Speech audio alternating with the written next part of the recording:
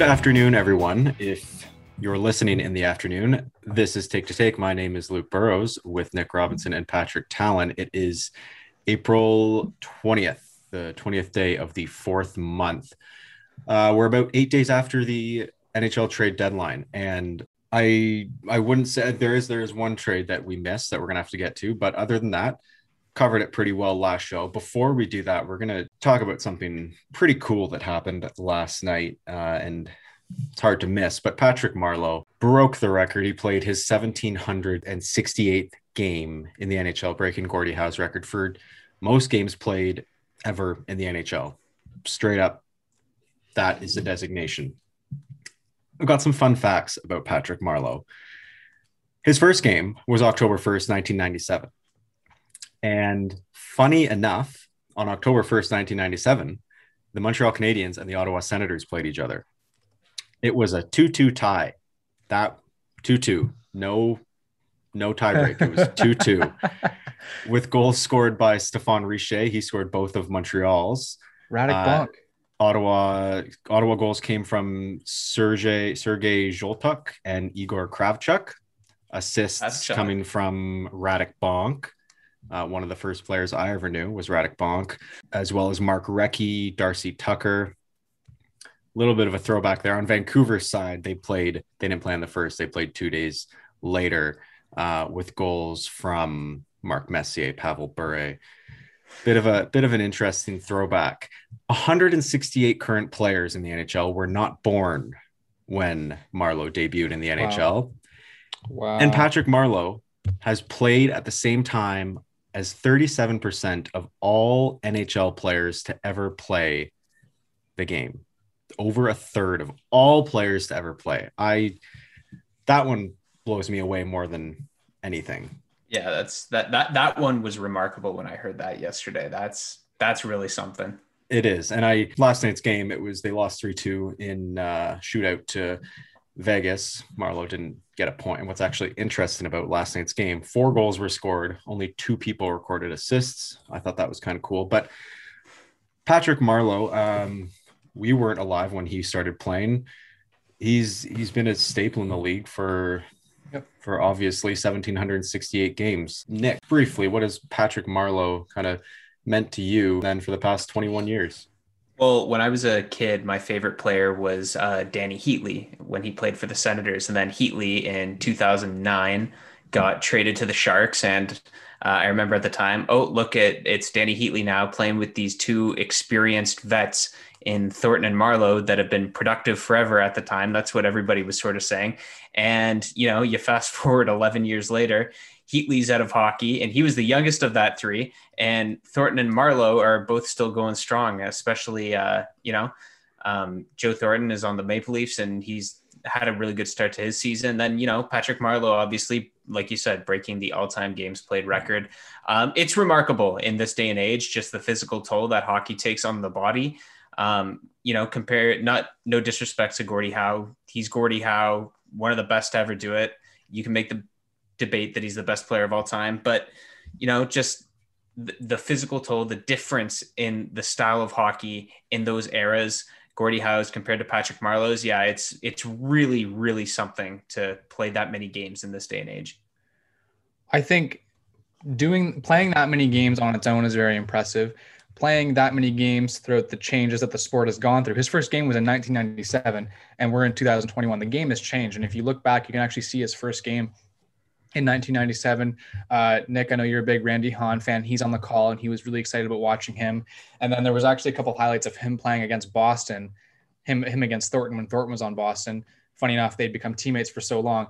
I think playing that long, staying healthy that long throughout the changes the game has gone through, and also staying productive. That's the biggest thing, staying productive throughout your entire career. The amount of 30 to 40 goal seasons. He's had 86 points in 2005 over 82 games played. The fact that he stayed that consistent, stayed that healthy, and adapted throughout all those changes, I think is pretty cool. And I was listening to TSN 690 earlier today, and Kerry Fraser was on, and he was talking about what it was like to ref those guys. And he would ref San Jose games often with Thornton and Marleau. And he was saying Marleau, and he wasn't exaggerating, is probably the most genuine person to ever play the game. And he really believed that because Kerry Fraser, he's obviously been reffing for a long time, and said he would never give someone an illegal, a cheap shot shove or anything like that. If there was a bad call, he wouldn't fight it. He would just, keep his head down and continue. Whereas someone like Thornton, who if he did something you didn't like, you would let him hear it. And it just pretty cool to hear a ref like that talk about a player, because it's not often you hear refs have that many good things to say about a player. So good for Patrick Marleau. I think this is a really, really awesome record, and I'm happy he got it in San Jose, especially back where he started. So I like it. And we were saying before the show, he's certainly not done. He's not just going to break the record and walk away. He hasn't really talked about his future, but I don't see him leaving anytime soon.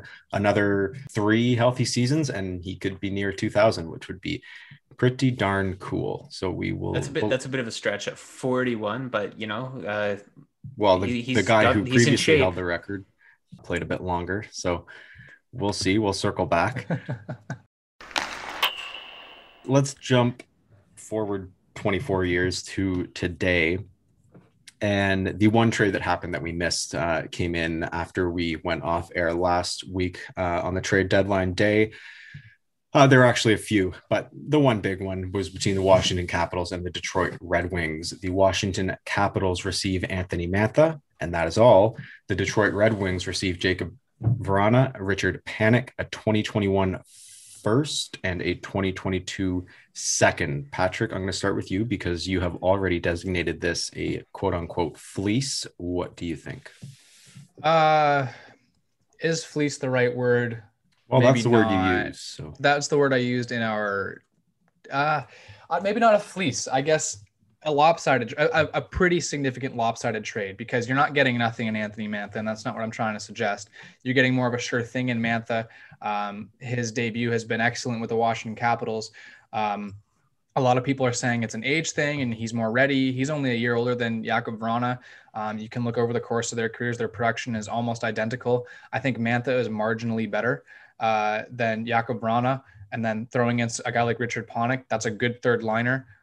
So I guess that's what the second is for. But for Steve Yzerman, if you're a Detroit Red Wings fan, you should be ecstatic. You're getting a top 6, a good goal scoring left winger. You're getting a good third liner. You're getting a first and a second round pick for just Anthony Mantha. I think that's unbelievable. And I think if you were to list a couple guys that I wouldn't have envisioned on the move on trade deadline day, I wouldn't have picked Vrana, or maybe Mantha, but not Vrana for sure. I thought he was a core piece to that Washington group who definitely got overlooked. And looking at the last 5 points in the last 3 seasons combined, Mantha has had 65 points, which is 0.42 points per game.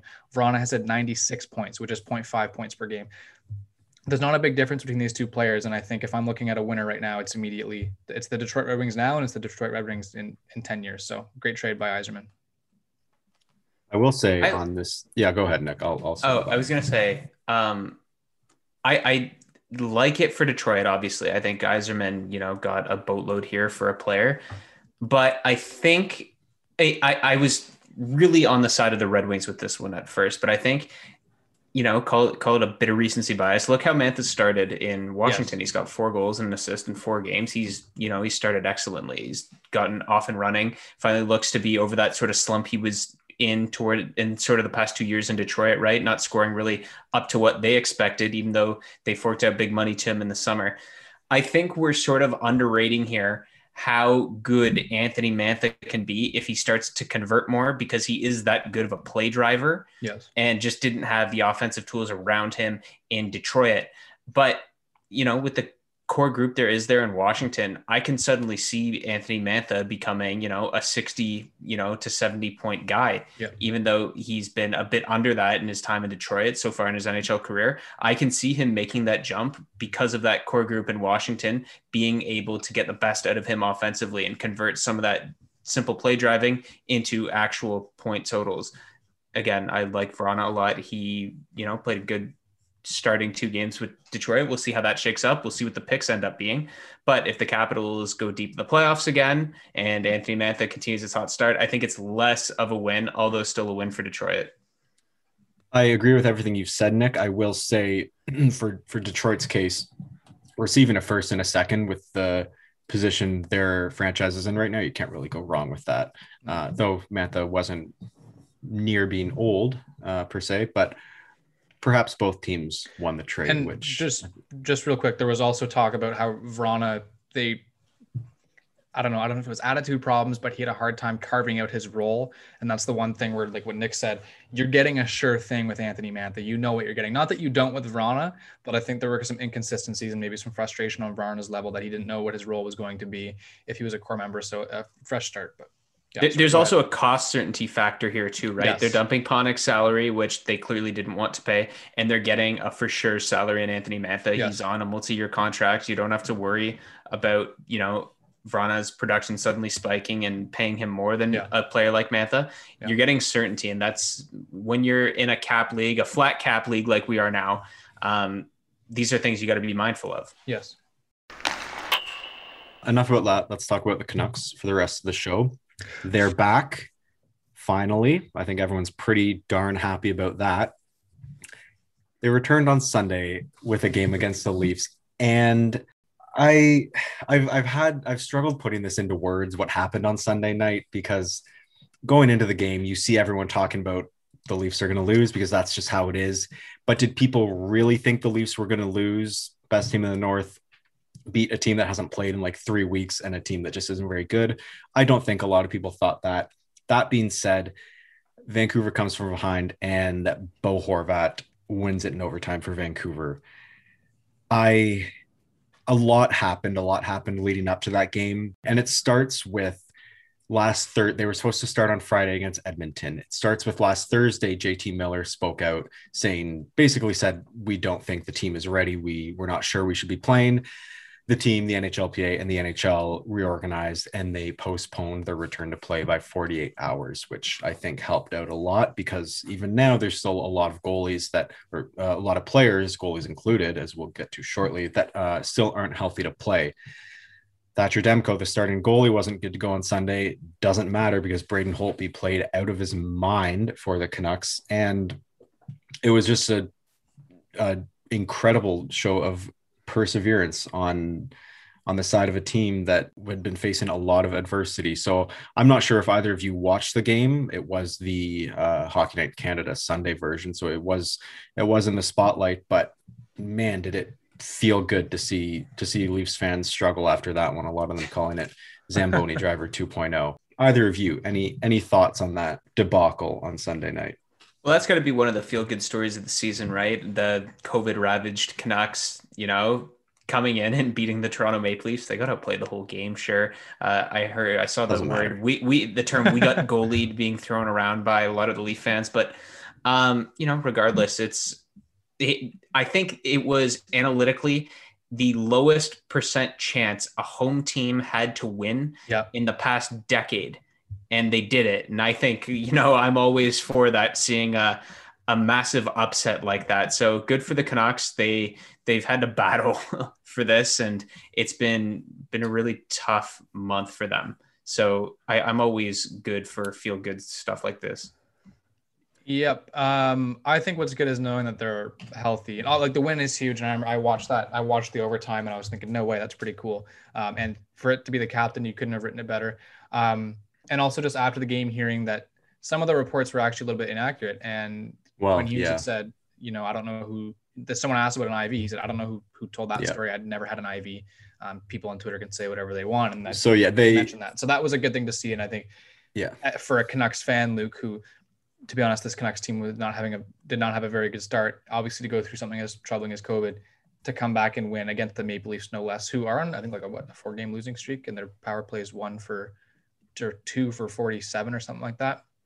I don't know. I'm not keeping track, but it's pretty cool to see. So good on the Canucks. Yeah, just to the note about misleading publications coming out of Vancouver, that's just hard to see. Someone reported Quinn Hughes, and they know who it was. I'm not going to say his name. They know who reported that, but someone reported Quinn Hughes was on an IV, and he just wasn't. So especially in a time like that, you don't like to see that. But they got to him pretty quick. So tough to see, but yeah, good to see everyone's healthy again tonight. I think there's a few more bodies coming back, but a few big names, just from a hockey standpoint, a few big names still out for Vancouver, including Thatcher Demko and as well Elias Pettersson, not related to COVID, but at this point they're saying they're just trying to get Pettersson back before the season's over. So something is going on there, but I guess if you're going to miss a season leading up to your prime, this one isn't a terrible one to miss. Now we will transition to another team in the North Division. That's the Montreal Canadiens, and they played a hockey game last night, didn't they, Pat? Sure They, did. they sure did. One way to put it. And Vancouver is 10 points behind Montreal with 5 games in hand. Not going to say anything, but I'm just You're going to saying it by not saying anything. maybe say keep an eye on that. It's not impossible for that last that 4th spot in the North Division. Patrick, did you get through last night okay? I'll let you tell the story of what happened, because it's kind of interesting how Did either of went you down. watch the game, just out of curiosity? I didn't. I saw after the stall goal, I saw 1-0 Montreal, and then I went back to the Score app after the game and saw what happened. What happened, Pat? Well, it was honestly, that was one of the most exciting games I saw. First 2 periods, just speaking on those two, it was super tight. Also, looking at what Montreal's held McDavid and Draisaitl to over the course of the season, they've played like 6 games against Edmonton, and McDavid and Draisaitl both have yet to score a goal. I think McDavid maybe has 1, and the fact they've combined for like 4 points against the Habs all season, while guys like Drake Batherson can, snipe it bar down against Montreal. It's really confusing. I think it was only a matter of time before Connor McDavid broke loose, and he did, obviously exposing the weakness that is Ben Sherratt and Joel Edmondson. Not to sound like a broken record, but I think it's a breakdown, and I think now you're seeing a lot of conspiracies floating around Habs Twitter. My thoughts. I've said this a million times to start the season. While I liked all the moves isolated on their own, with the exception of the Joel Edmondson one, I think Montreal has a significant blind spot on the way they evaluate defensemen. It's a very old school mentality. You look at a team like Ottawa, who is getting puck movers like Victor Mete, drafting Jake Sanderson, a guy like Eric Brandstrom, someone like Bernard Docker, and then you have a team like Montreal doing this. I think that's the biggest issue, and I think it was a defensive lapse. And there's also the conspiracy that's really floating around is that Bergevin is having a lot of influence on the way the team is being coached. Because if you look at Dominique Ducharme's resume, you look at the way he's coached, the offensive team he's coached, the offensive players he's coached. He's an offensive guy who cites analytics, who cites puck possession, who cites being creative with the puck, but they're playing a style that is reminiscent of a guy like Daryl Sutter, very dull, boring hockey. And I think what a lot of people are seeing on Habs Twitter is maybe this is a Bergevin kind of pushing Ducharme to do this, and I think there's some truth to that, because look at all the success Ducharme has had in the past. He's not a defensive coach, he never has been, but for whatever reason they're playing not to lose. So it'll continue, and if they somehow miss the playoffs, I think they're going to fully clean house, and I think they should. To be honest, I wouldn't be too upset if they missed the playoffs, and I mean that. Wow, how the times have changed on that one, eh? Yep. Yeah. So you're a Canucks fan now. I'm not sure. You did pose that. I did see you pose that conspiracy theory about the quote unquote about Dominic Ducharme. I will say though, while he does have a really solid coaching resume, I wouldn't be as far as to say that he's like absolved of a lot of responsibility just because it might be forced on him. Just because I would say, how many years did he work under Claude Julien as an assistant? Like at least two or three? Yeah. 2.5, right. 3 about that. Right. And I would say he perhaps picked up a lot of his tendencies from studying Claude Julien, therefore applying it to his own philosophies and now onto the Montreal Canadiens. And I think that's maybe more accurate of what we're saying or what we're seeing, because I'm not sure how much a GM can force a coach to play a certain way. At the end of the day, Dominic Ducharme's got to know, very well that his job is on the line right now. They're evaluating his performance as it is right now. And he's got to put the team himself in a position to win every night. And, we're not seeing that with the Habs. And, your point on defensemen, I think you and I have had more private conversations in the past 3 weeks than we ever have. And it's usually all about the Montreal Canadiens defense, which is great. I love it. But they, like you said, Pat, I think you hit the nail on the head. They really cannot get it sorted on the back end. It just confusing move after confusing move after confusing move. The Joel Edmondson contract, we said it, back in our off-season show that it's a disaster. Yep. And we're seeing that in full force now. Yep.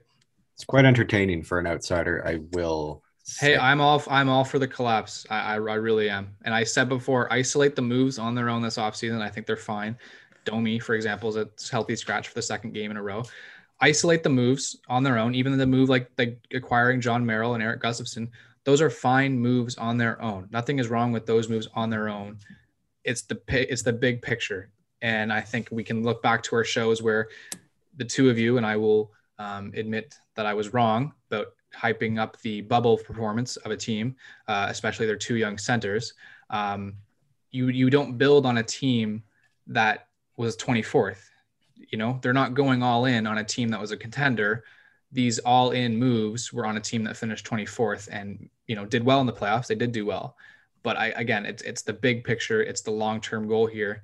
And we don't have to spend too much time on it, but we had that episode where we all, it took our L's and I didn't have any L to take. And now I'm taking it just a couple weeks later. So hyping up a bubble contender couldn't be me, but I don't think they're this bad, by the way. Sorry. I don't think they're as bad as what we're seeing. I don't think they are the first overall team in the North like we saw, but I don't think they are this bad. That's a perfect statement to segue with, because the Montreal Canadiens lost to the Ottawa Senators by a score of 4-0 on Saturday. And Ottawa seems to be doing Vancouver's work while Vancouver was away on COVID protocol.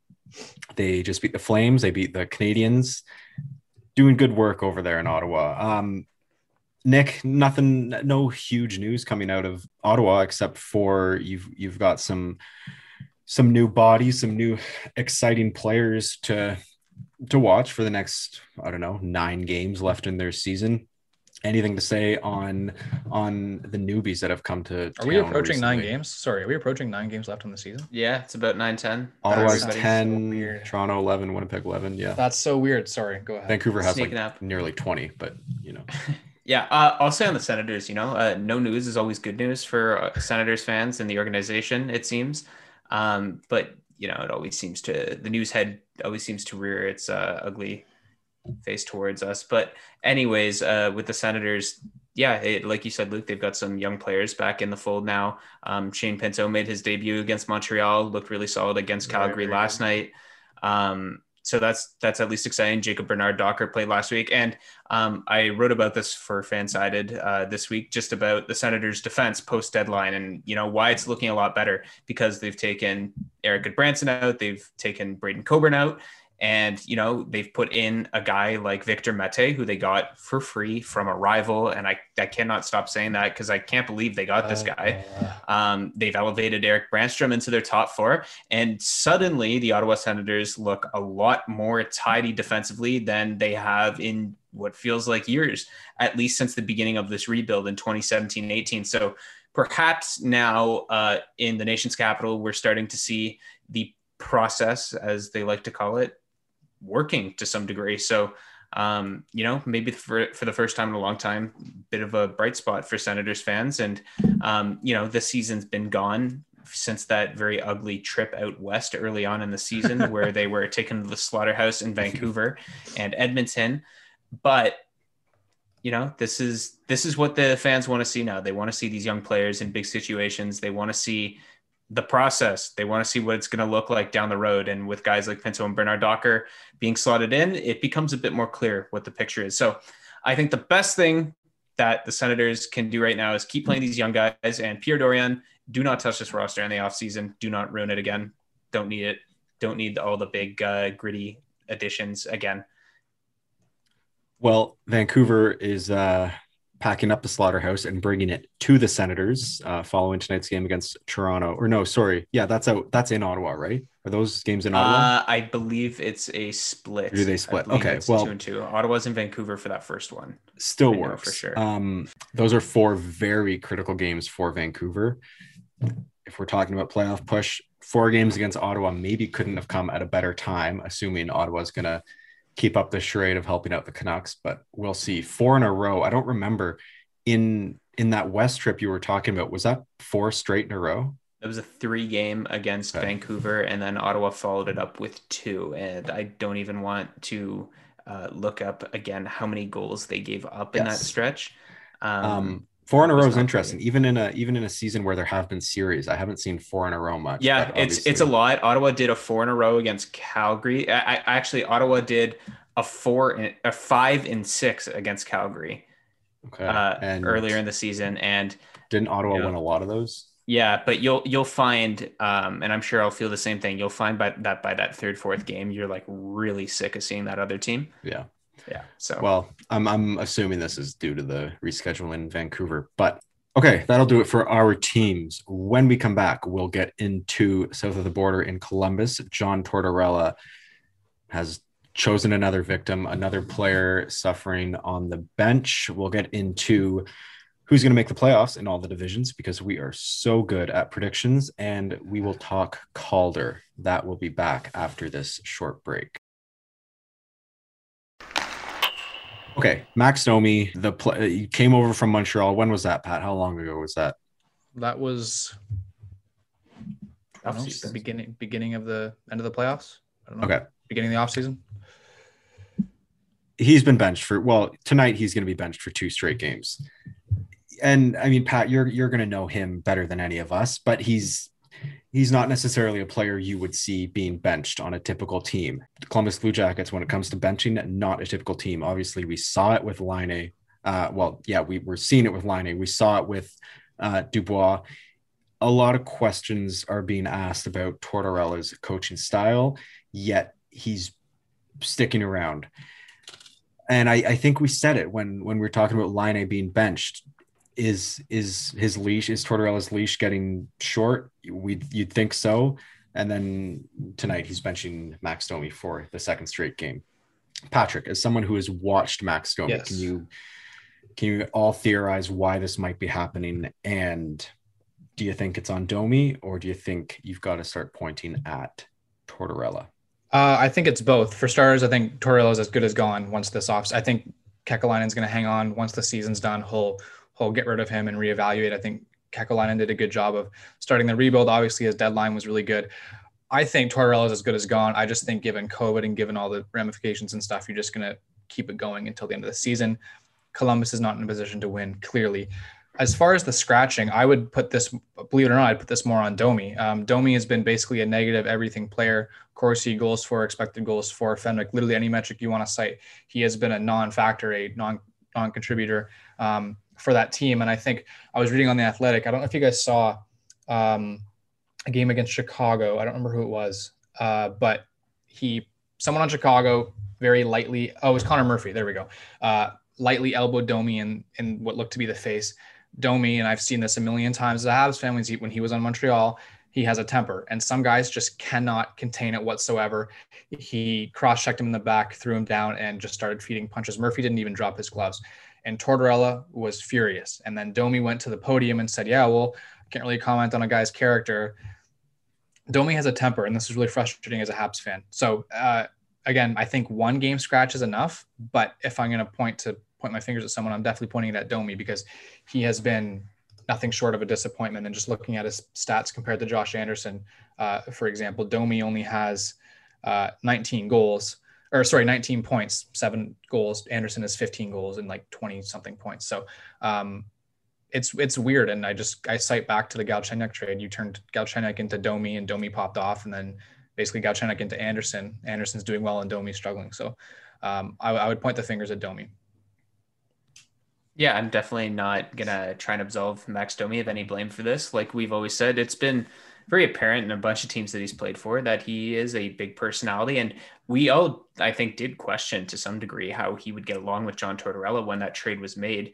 But again, we've talked about the Columbus Blue Jackets way more on the show this season than I ever thought we would. They've been in the headlines a lot more than I thought they would. But, with Domi, it's just another case of bad mix with Tortorella. And I think we've all said for some time now that it's pretty clear that John Tortorella and the Columbus Blue Jackets are headed for a divorce here in the offseason. It really just seems like a matter of time. And, this is all just news adding on to that and reinforcing the point that the mix between the GM, the coach, and the players, it's just not there anymore. It's gone completely south this season. So, I'm not going to be surprised about anything that comes out of Columbus in the offseason to react to a situation like this. But for Max Domi's sake, I do remember that incident in Chicago, Pat. He's got to get it together too, because his play isn't exactly keeping him in a lineup or in any coach's good books. Yeah, I think I would agree with both of you, and I'd probably swing just due to his track record in doing this. I'd probably swing the blame more towards Tortorella. Obviously, you can't blame the coach for how well. That's a different argument, but I'm not going to blame Tortorella for how Domi's been playing. But I think if this is going to stir up some drama again, I would maybe point my finger more so at Tortorella. And the thing is, I think we all expected Line and Tortorella to be a disaster. Domi is a gritty, for the most part, hardworking player. I thought would work well under Tortorella, and I think one game sends a message. I think two is unnecessary. So we're gonna talk awards in the near future, both predictions we made at the beginning of the year, as well as we're gonna give ourselves a second chance to get those predictions right. But today we're gonna keep to one, and that is the Calder Trophy. Now we know who we predicted at the beginning of the year. Patrick, I believe you said Kaprizov, and Nick and I were both Stützle. I don't necessarily need your predictions, but I want to talk about those in Calder contention. So just a very light forethought here. I've got three players: Kaprizov 37 points in 44 games, Stützle 24 points in 43 games, and then Jason Robertson on the Stars, who I think a lot of players, or a lot of fans weren't really anticipating. 33 points in 39 games, and he has been good as of late. He has been very good. Correct me if I'm wrong. You interviewed him for the Year 5 Collective. I've interviewed him twice. Yeah, once for the Year 5 Collective, once for a class. I've met him as well. Third leading point scorer on Dallas. Yeah, he's more than Ben, Heiskanen, Gurianov. He's looking really good, and I think he had a bit of a slow start to the season, but he has picked it up. He's been looking very good. Really come out of left field. Yeah.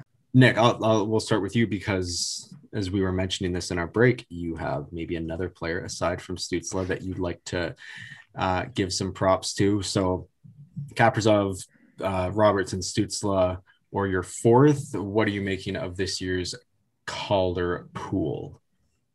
Just on the guy who I predicted to win, Tim Stützle. Again, I'm pretty happy with how he's played this year. He's been pretty much what I expected, pretty much all offense. He's contributing well. He's made the Sens power play look really good. Some of the points have died out a little more recently, but I still think he looks fine. And I expect him to he's going to be a lot better next year, right? When the Senators are a bit better and he puts on some more muscle and develops a bit more. But the Ottawa Senator that should be getting floated around in this race, I think big time in contention, right up there with the big guys, is Josh Norris. He's now, I think, third in rookie point scoring. I think he hit 30 points last night. He's also become one of the best defensive forwards in the NHL this season. And that's really come out of left field and surprised me. This is a guy that's getting tough matchups every night too. Ottawa doesn't have much at center. So they put Josh Norris on a line. He's played with Brady Tkachuk pretty exclusively all season, a rotating cast on the right wing. It's now Drake Batherson back to where they started. And they become a pretty formidable trio for the Senators. And, he's getting tough matchups. He's the guy that plays against Matthews or Tavares. He's the guy that was going against early in the season against Pettersson, now going to go against Horvat.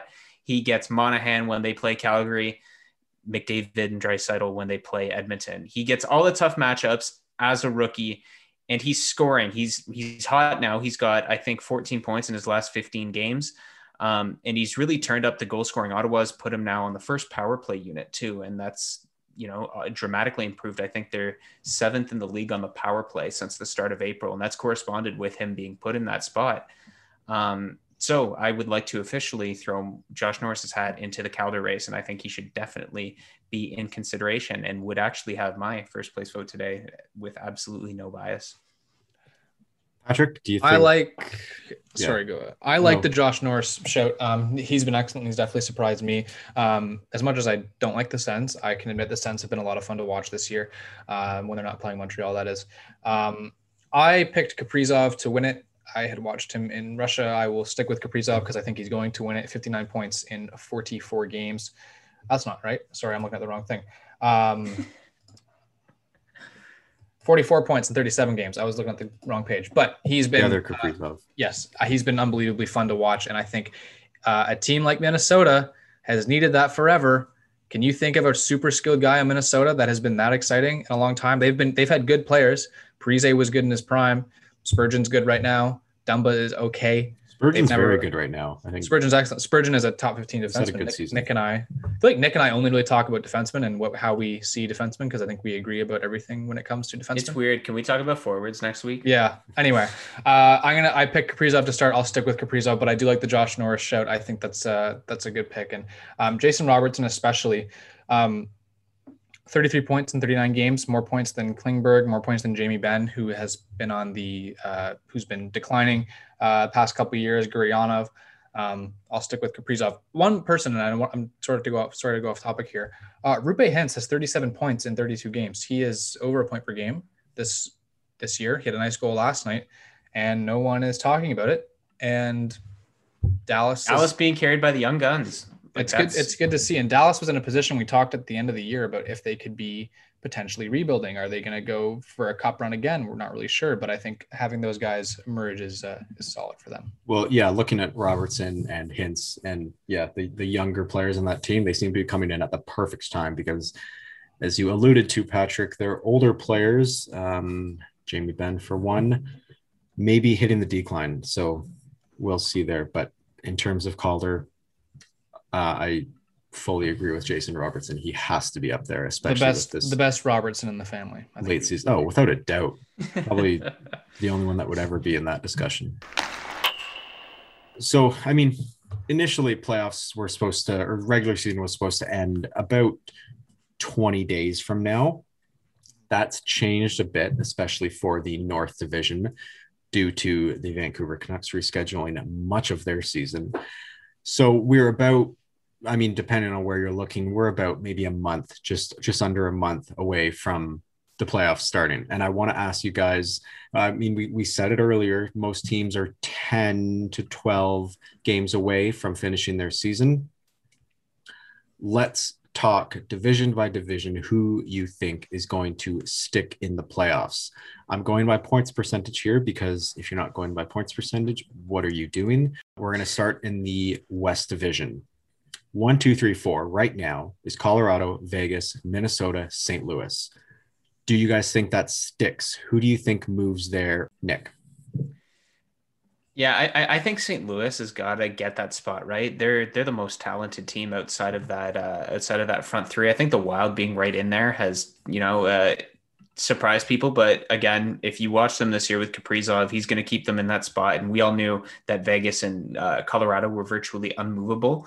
I saw some people talking about how San Jose was suddenly in the race a couple of weeks ago, but I think they really took themselves back out this week. And it's going to come down to Arizona or St. Louis. As okay as Arizona has been this year, I just think St. Louis is too talented to miss out. And I think if they squeeze in and finally just put it together for a good stretch this season, they can maybe surprise people. But who knows? Coyotes have got good goaltending and they've been pretty decent all year. So that's going to be a tight one, but I still think St. Louis on sheer talent gets in there. I agree. I think St. Louis gets in there, and I know we were going points percentage, but points wise, they're 1 point back of Arizona with 3 games in hand.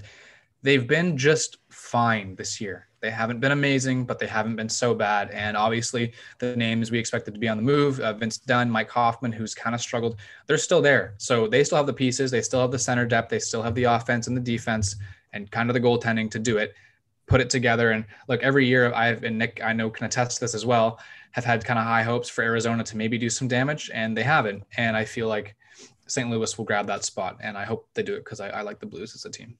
And on Arizona, Jacob Chychrun, hello and welcome to the Norris Trophy conversation. Yep. Like, what a year he's had. And Phil Kessel, too, very underrated year. He's rebounded nicely, 34 points in 46 games, leading them. He's picked done him good. Up in fantasy. I sure did. Thank you, Pat, for that. No problem. All right, moving on to the Central. And this one is interesting because 1, 2, 3 are basically set in stone, not the position within the 3, but those 3 teams, Carolina, Tampa, Florida, they're just about confirmed. That 4th spot, though, currently held by Dallas, Nashville, and Chicago are not out of the conversation. We just talked about Dallas being carried by their young players. Patrick, do you think Dallas sticks? Nashville is right outside the door. And like I said, Chicago is there as well. For the sake of having a hot take, I'll say that Nashville grabs it. I like them as a playoff team. I like the decision to hang on to Ekholm. I like their playoff experience better. Will it be Dallas? Probably. But for the sake of having a hot take, we haven't had a hot take on this show, and I think a couple months at least. So okay, well, it doesn't really work when you say you're picking it just when because you preface it as a hot take. Well, we'll edit that so it sounds like you're coming out of left field. Okay, That's all right. Starting over, Nashville gets that spot over Dallas. Nick? Man, it's tough because I think Dallas might actually be good and Nashville might actually not be good in this race. I know that's some big hard-hitting analysis, but it's tough because Dallas has the harder schedule remaining. They still got a couple of games to play each against Carolina, Florida, and Tampa Bay. What those teams sort of do ahead of the playoffs, maybe to rest guys, could factor in, but they still do have 2 games against the Blackhawks and 2 against the Red Wings. If you're Dallas, those are 4 must-win hockey games to get in here. They do have a few games in hand on Nashville, and they are, like you said, Luke, better on points percentage right now. Again, for the same reason I said St. Louis, I'm going to say on pure talent that I think Dallas has to do it, right? I thought Chicago was going to be that one random team that was bad and made the playoffs this year, but I think finally their poor defensive play has caught up to them, and it's really showing now. They had a tough outing in Nashville last night, and this is a big 3 games for Chicago, all against Nashville, and they lost the first one last night. So I think they've removed themselves, but I think on sheer talent, Dallas has got to get that spot. And if the goaltending can stay healthy, it's totally possible. I think for Chicago's sake, them making the playoffs this year obviously it's not a bad thing exactly, but it would kind of throw a wrench in their plans with what they're doing. That would just be kind of weird. Yeah. East Division, 1, 2, 3, 4, Washington, New York Islanders, Pittsburgh, Boston. The only team that is sort of there is the New York Rangers. Even then, that's going to be a struggle for them. This one is probably, the North one maybe will get there, but this one's probably the one that's most set. Patrick, do you see any movement happening in the East Division? No, I think it'll stick. The Islanders could maybe pass Washington for first. They're 2 points back, a game at hand. That's likely with how good they've been playing. Everything else I think will stick. Boston, though, I think they're going to stay in that 4th spot, but they need to figure out their goal scoring. Teams like Ottawa, Montreal have scored more goals than them this year. Pastrnak has been productive, but not productive as we would have liked. I know he was injured to start the season, but Boston needs to figure out their goal scoring. If we want to look back at previous takes, I think most of us had Philadelphia finishing 1st in the division, and they are now 6th, 47 points in 45 games. They've been an absolute disaster, but I think the 4 stays as is. I think no movement, and I think whoever gets Boston in the first round is going to be kicking themselves because I think they finally figured it out. The addition of Taylor Hall, I think, has been really good so far. The addition of Mike Riley has been really, really good so far. Exactly what they needed. As long as the Bruins can stay healthy, I think they're back in the fight as far as I'm concerned. They struggled for a lot of the season, which is unlike the Boston Bruins. But I think if this season were to play out 82 games, you'd suddenly find them all the way up there with 1 and 2 back in that division now with the adds that they've made because they've been that good and they've helped them that much. So if I'm New York or Washington, which I think they could easily flip-flop down the stretch here and fight out for 1st and 2nd place, whoever gets 1st place and likely plays Boston in round 1, I don't know that I like that matchup for either of them. I think I like the Pittsburgh matchup a little bit more. I agree with you, Nick, saying the team that gets Boston is in for it. Unfortunately for us, that team will not be the Toronto Maple Leafs. Taylor Hall's 1.8 shooting percentage, by the way, is not actually real anymore. People can stop saying he's bad for shooting historically low. Sorry, Luke, go ahead. It's okay. That's a good declaration there from Patrick Talon. Finally, this one is pretty set as well, maybe more than the last one, but based on Montreal's recent play and based on just a pipe dream in Vancouver, who knows? 1, 2, 3, 4 right now. Toronto, Edmonton, Winnipeg, Montreal. And so points percentage wise here, Montreal 547, Vancouver 487, points, Montreal 47 in 43 games, Vancouver 37 in 38. So 10 points back, 5 games in hand. Patrick, I know you're pretty fed up with your team and you want to see them fail because that's just the kind of fan you are, I guess. Hang on. Oh, sorry. What's up? I don't want to see them fail. If missing the playoffs and having some epic collapse brings forth new management and not the status quo, I will not be upset. Of course, there's nothing I want more than this team to have success in the playoffs. I think the playoff picture is set more or less, just to clarify. So you heard it here first, guys. Patrick wants Montreal to miss the playoffs rather than win the Stanley Cup. That's an interesting take. But from an objective standpoint, yes, Mr. Talon, do you think Montreal misses the playoffs? Man, I can't give you an honest answer because for the last 2 weeks, there have been must win after must win after must win. Looking at the schedule, Montreal plays well against teams like Toronto, and then they play well against Edmonton, holding off guys like McDavid and Draisaitl. And then for whatever reason, the pesky Sens give them a tough matchup. I don't know. There have been games where you would expect them to win. That way they have a cushion. That way they can rest their veterans. They haven't been able to win them. They can't play Cole Caulfield right now because of a major cap oversight. I want to say the playoff picture is set. I think for Montreal to go 500, Vancouver and Calgary would have to basically win out, which I don't think is going to happen. I think it's set. I think Montreal makes it. It would be some sort of epic collapse if they didn't. But I think the top 4 will stay as is. I agree. I think if Montreal goes 500, Vancouver is pretty hopeless. But, I mean, based on the trend that Montreal is heading, 500 might be a bit difficult for them. Nick, do you have any thoughts from the perspective in the basement? Yeah, I still think it's too difficult a task right now, I would say, for Vancouver, Calgary to sneak in there. Despite any lingering post-COVID hopes of a fan base. But again, if Montreal limps in, I'm not sure how long they go in the playoffs. No offense to anybody. It's whoever gets that 4th spot anyways, you're staring down the barrel of a first-round matchup with the Toronto Maple Leafs. And I don't think anybody in that, for anybody towards the bottom of the division, except for maybe the Senators, for crying out loud, could give the Leafs a hard time in the playoffs, but it's the Jets and the Oilers that I think would give them a harder time in a first round series. So I don't see any movement. I think it's too set now. We're too deep in, despite the fact that Vancouver suddenly still has 19 games left. But it's too much of an ask, I think, at this point in the season to run a table and try and make a push. I don't have time to do it now, but I'm going to go back and look at the space between Montreal and Vancouver prior to Vancouver's shutdown to now. I don't know if Montreal made that margin much wider while Vancouver wasn't playing. They didn't, and Vancouver has a much easier schedule from here on out, like a much easier schedule. Montreal's got to go up against Edmonton again and Calgary, I will say Vancouver does play Ottawa 4 times. That's sandwiched in between games against Toronto, which they've already won one of them. And then they have a stretch with a lot of games against Edmonton and Winnipeg. So it's Toronto tonight, right?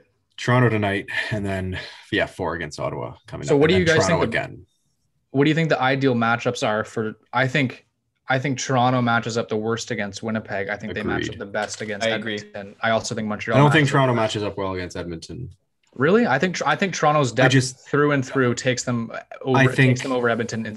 I think assuming Toronto's goaltending is still in question, I'm not questioning the play of Jack Campbell. He's been phenomenal, but I think going through all the teams, obviously they don't want to play Winnipeg. No one wants to play Connor Hellebuyck right now. No. And I think Toronto's a very offensive team. They rely on their scoring. And what's another team that does that? The Edmonton Oilers. So I think that would be a heck of a series to watch, but I'm not sure Toronto fans would be saying, yeah, I want to play Edmonton out of anyone. I think they want to be playing Montreal.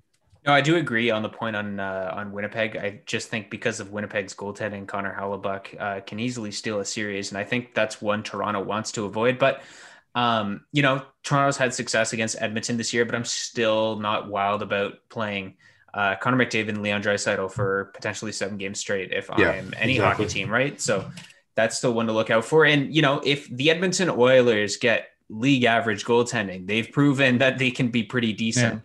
And it's just a question of whether or not they can get that. Mike Smith has been good this year, so we'll see what happens with that. The lack of solid goaltending and the lack of any defense that's especially good would make that series a thrill to watch, I would assume. But hot take. I think, well, actually not really a hot take. Statistically, Montreal is still, despite their troubles, one of the better 5-on-5 teams in the league. And I think at 5-on-5, they give Toronto a run. We want to talk about their power play or not right now? Montreal's or Toronto's? Well, actually both. But Toronto's is somehow worse, believe it or not. I think the real debate to be had is Jack Campbell, who has like an 803 in his last 5 starts. Hey, the pieces are there for Montreal. Who knows if they sneak in the 4 spot, they could all of a sudden figure it out and have their first hot run under Ducharme. Yep. It's the unpredictability of the Stanley Cup playoffs. Who's the coach behind Montreal's power play? It's your boy, Alex So, Burrows. you know what's funny is that Manny Malhotra is in Toronto getting blamed for their power play. Alex Burrows is in Montreal getting blamed for their power play. So the Canucks ruin everything. Undercover agents working for the Canucks. You're loving it. You're eating it up. Pretty funny. I don't know. Do you guys want to spend now 20 minutes on how the Super League affects the NHL? Do you guys want to do that? Please. Let's do it before we wrap up. Couldn't really care less about the Super League, but it has brought upon some pretty good tweets, I will say. All the third division teams in England announcing they're not going to be joining the Super League. Good stuff. I also won't be joining the Super League for those who care. But Doug Ford is running the Super League per Sid 6-0. Let's get into that. That's a good topic. It's not no, good. that'll do it for us. We'll talk about that on our own time.